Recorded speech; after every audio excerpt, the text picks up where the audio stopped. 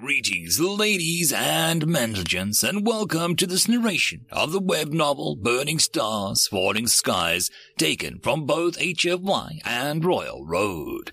The link to the original will be down below, and as always, I hope that you enjoy. And if you do, please subscribe, like, and comment so that the great algorithm and all its wisdom decides to help grow this channel. Chapter number 23, The Last Supper. All eyes locked on Kantash as she spoke. Her voice was its usual self, clipped, reserved, and dignified as she addressed Threedak and her sisters. They were building a ship, she continued her address, a massive capital ship just over 4 kilometers in length. Despite its size, it was fairly lightly armed and armored. Most of the interior was devoted to open space and what appeared to be large tanks of water for growing kelp, a fairly standard environment and biomass preservation apparatus. A meat barge, Threedak frowned, a worry flicking into her voice. There aren't supposed to be any of them outside the main fleet. The Vanguard shouldn't have been building one at all the way out here. That's what the analysts are thinking, Katash nodded. Whatever it is, the ship looks like a gigantic transport devoted to hauling around organic matter. We only got fragments from the analyst that ate the other invader, but we learned enough that we'd be worried. True, Threedak responded. The Vanguard was not meant to build new meat barges. I think the Masters wanted to prevent them from expanding out of control. But each and every barge was created in their home system. The great factory ships and their warships were built and rebuilt as necessity demanded. But there were never more than repairs and done on the barges. That they would build a new one now means that something has changed. The invaders are far from their main fleet, Katash shrugged. The final wormhole the humans took away from Earth was an unstable jump. We are years away from their core fleet. Maybe they were just going to make another one to clean our territory of the galaxy. Perhaps, Threedak replied. Unconvinced, the Vanguard wouldn't have hesitated to make a risky jump home. They lacked individuality, so the loss of a ship would impact them just as much as shedding scales would her. Only in great numbers would it even begin to matter. The Vanguard was doing something new. Her vision of the memories wasn't complete. The soldier drone that she ate was little more than a clipping of the whole. It frustrated her that even now she didn't know the full shape of the enemy, but there was no cure for it. The room lapsed into silence. For a minute their only sound was the cackle of the fireplace and the occasional shuffle of Pinkrak shifting restlessly on her couch. Finally, Kai tired of the lull. Mother, impatience bubbled in her voice, you've been deferring questions about your health for too long. You told us that we'd finally hear the truth today, and I'm tired of being put off. Just let us know what's happening. Right now, the worry is worse than any news that you could actually give us. I'm not so sure about that, Threedak chuckles developed into a cough. Fine, you've sat patiently through all this planning and rambling. I appreciate you've held your tongues for as long as you have. She took a deep breath, steeling herself. Part of Threedak knew that she'd been delaying this moment selfishly, finding excuses to avoid this very conversation. I'm dying, she replied simply. Dorma says that I have a matter of months at best, but I become more and more reliant on painkillers. Today, I'm simply enduring it, but usually I'm in a fog, hazy, and unable to operate my best. Already, I've begun to notice mistakes, small things, a misplaced item in the itinerary, or a missed question to an expert. So far, I've been only one to notice, Threedak smiled tightly, but it is unacceptable. As I slow, I've become a liability to the Empire. It isn't in a sustainable state. But we don't age like humans do, Pakai interjected, standing up for the cushions on her couch. Our geneticists have confirmed that as time passes, Dutch tulls simply grow larger. We simply don't die of natural causes. This must be some kind of mistake or ruse. Threedak chuckled, her throat scratchy and dry from talking. She shook her head, motioning with a grasper for Bakai to sit back down. It isn't a natural cause, she responded sadly. The very gift that lifted our race up from squalor cursed me.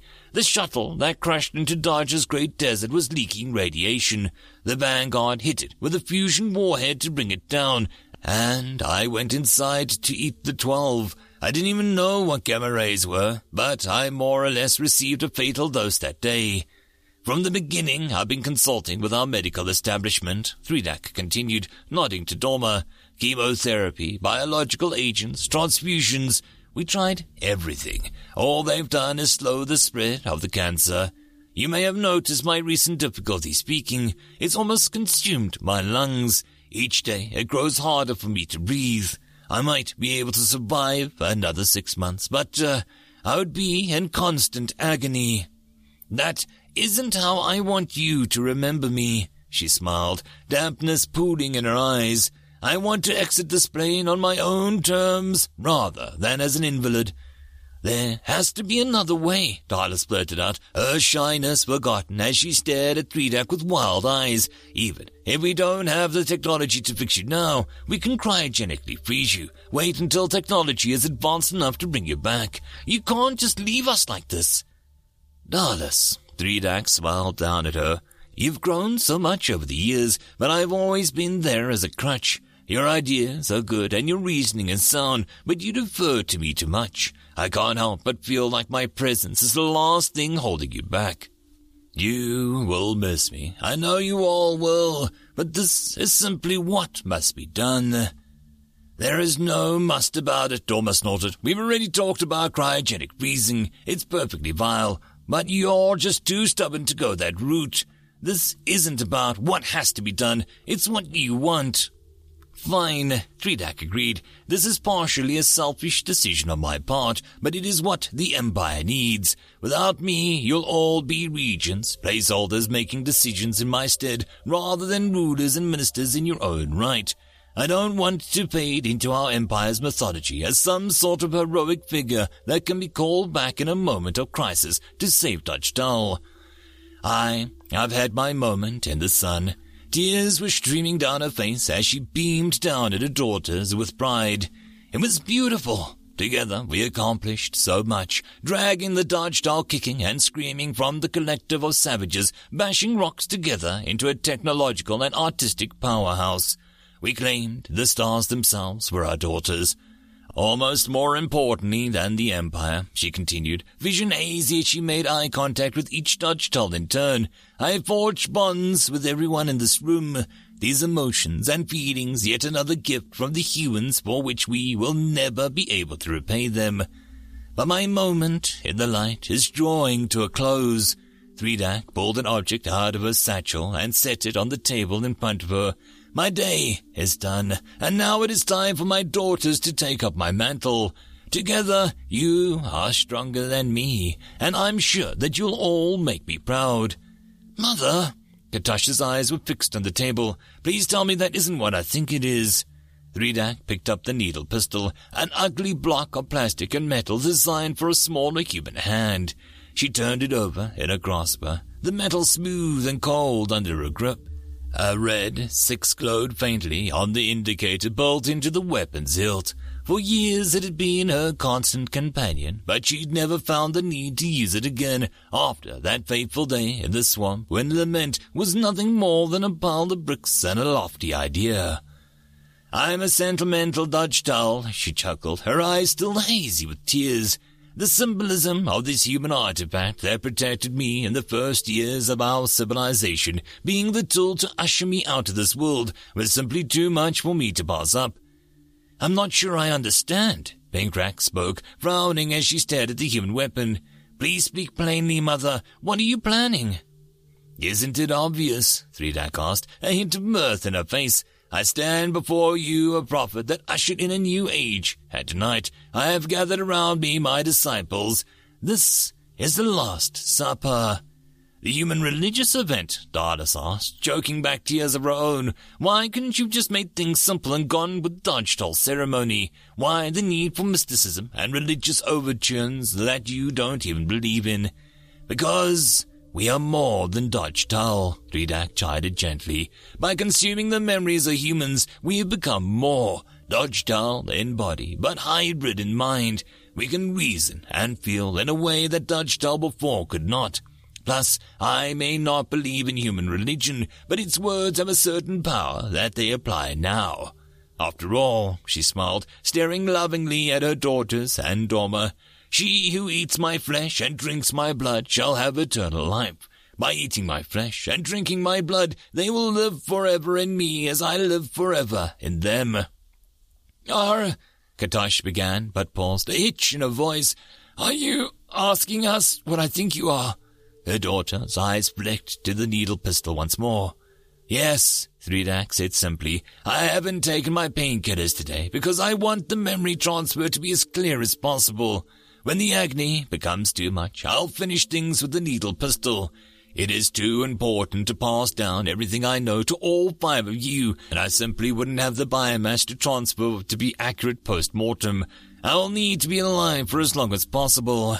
"No!" Bakai stood up, pacing back and forth. "There needs to be another way. This is barbaric, the very thing adopting the trappings of humanity was supposed to prevent." "Please," she turned to Threedak, tears streaming down her face, "ask us anything but this, anything at all." Slowly, Threedak plodded over to Bakai, blossoms of fiery pain dogging her every step. She put one grasper under her daughter's chin, gently forcing her muzzle up. Open wiped the tears away on the other side of her face. "Bakai, my sweet," Threedak comforted her, "I am dying, and this has always been our way. It is my duty to my daughters, my tribe, and my empire to step down and pass on my memories. I've taught you all that I could, but my time has come. This is the way that it has to be." She turned to the rest of her daughters and Dorma. They were distraught. None of them truly understood her decision. At first she railed against the unfairness of Peyton's sought to cure, but once none revealed itself, Threedak had been gifted with plenty of time to confront her options. Long ago she'd come to peace with the fact that this was the end of her story, and the beginning of something new. Something wonderful. "Please," she spread out her graspers, encompassing the room. "Although there is sadness in this moment, I want you all to rejoice. What I am doing today is an act of love and a celebration of my life and accomplishments. Soon you'll be able to view my life through my own eyes, to see how I cared for each of you. As my memories become yours, the imperfection of language will slip away, and I'll truly live on forever in each of you."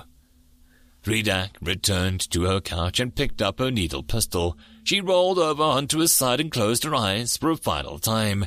Her tail slapped the floor. Once. Twice. The first set of teeth bit into the haunch of the hindmost leg, almost hesitantly. She hissed in pain, agony exploding from her tail as a chunk of scale and flesh was removed. Whatever trepidation held the rest of the daughters faded back.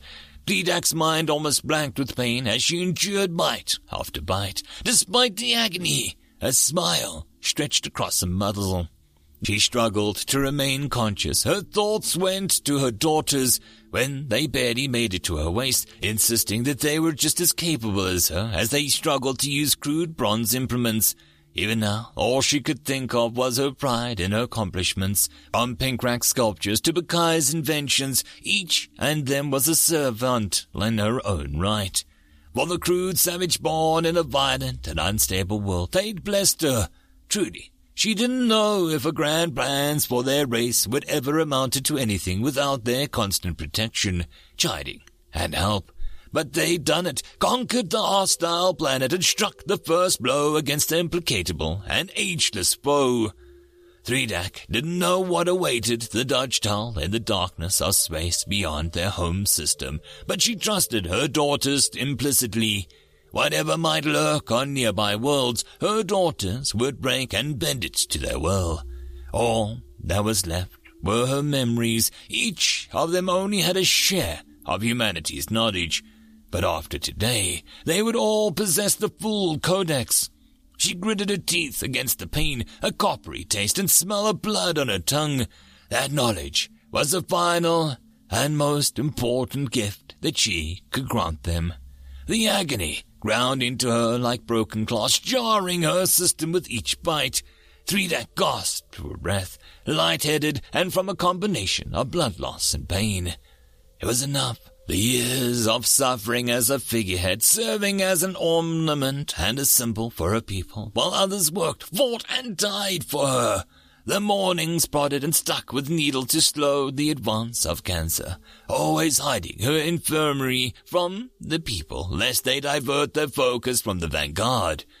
When her daughters moved away, governing various facets of society, and often too busy to visit even for a moment of small talk. Throughout her life, and now in the moment of her death, she'd endured. Struggling to raise a grasper to her head, the needle pistol was heavier than she remembered. A single shot rang out. End of chapter. End of book. And that, my friends, concludes this video. I hope that you enjoyed. If you enjoyed the story, please follow the link down below and let the author know. If you wish to support this channel, you can do all the usual YouTube gumph, like subscribing, following, and more importantly, sharing. All of these things do help the channel grow. If you wish to do more, there are links for donations, Patreon, and channel memberships as well. And until the next time, I hope that you all have a wonderful one. I will see you in the next video. Cheers.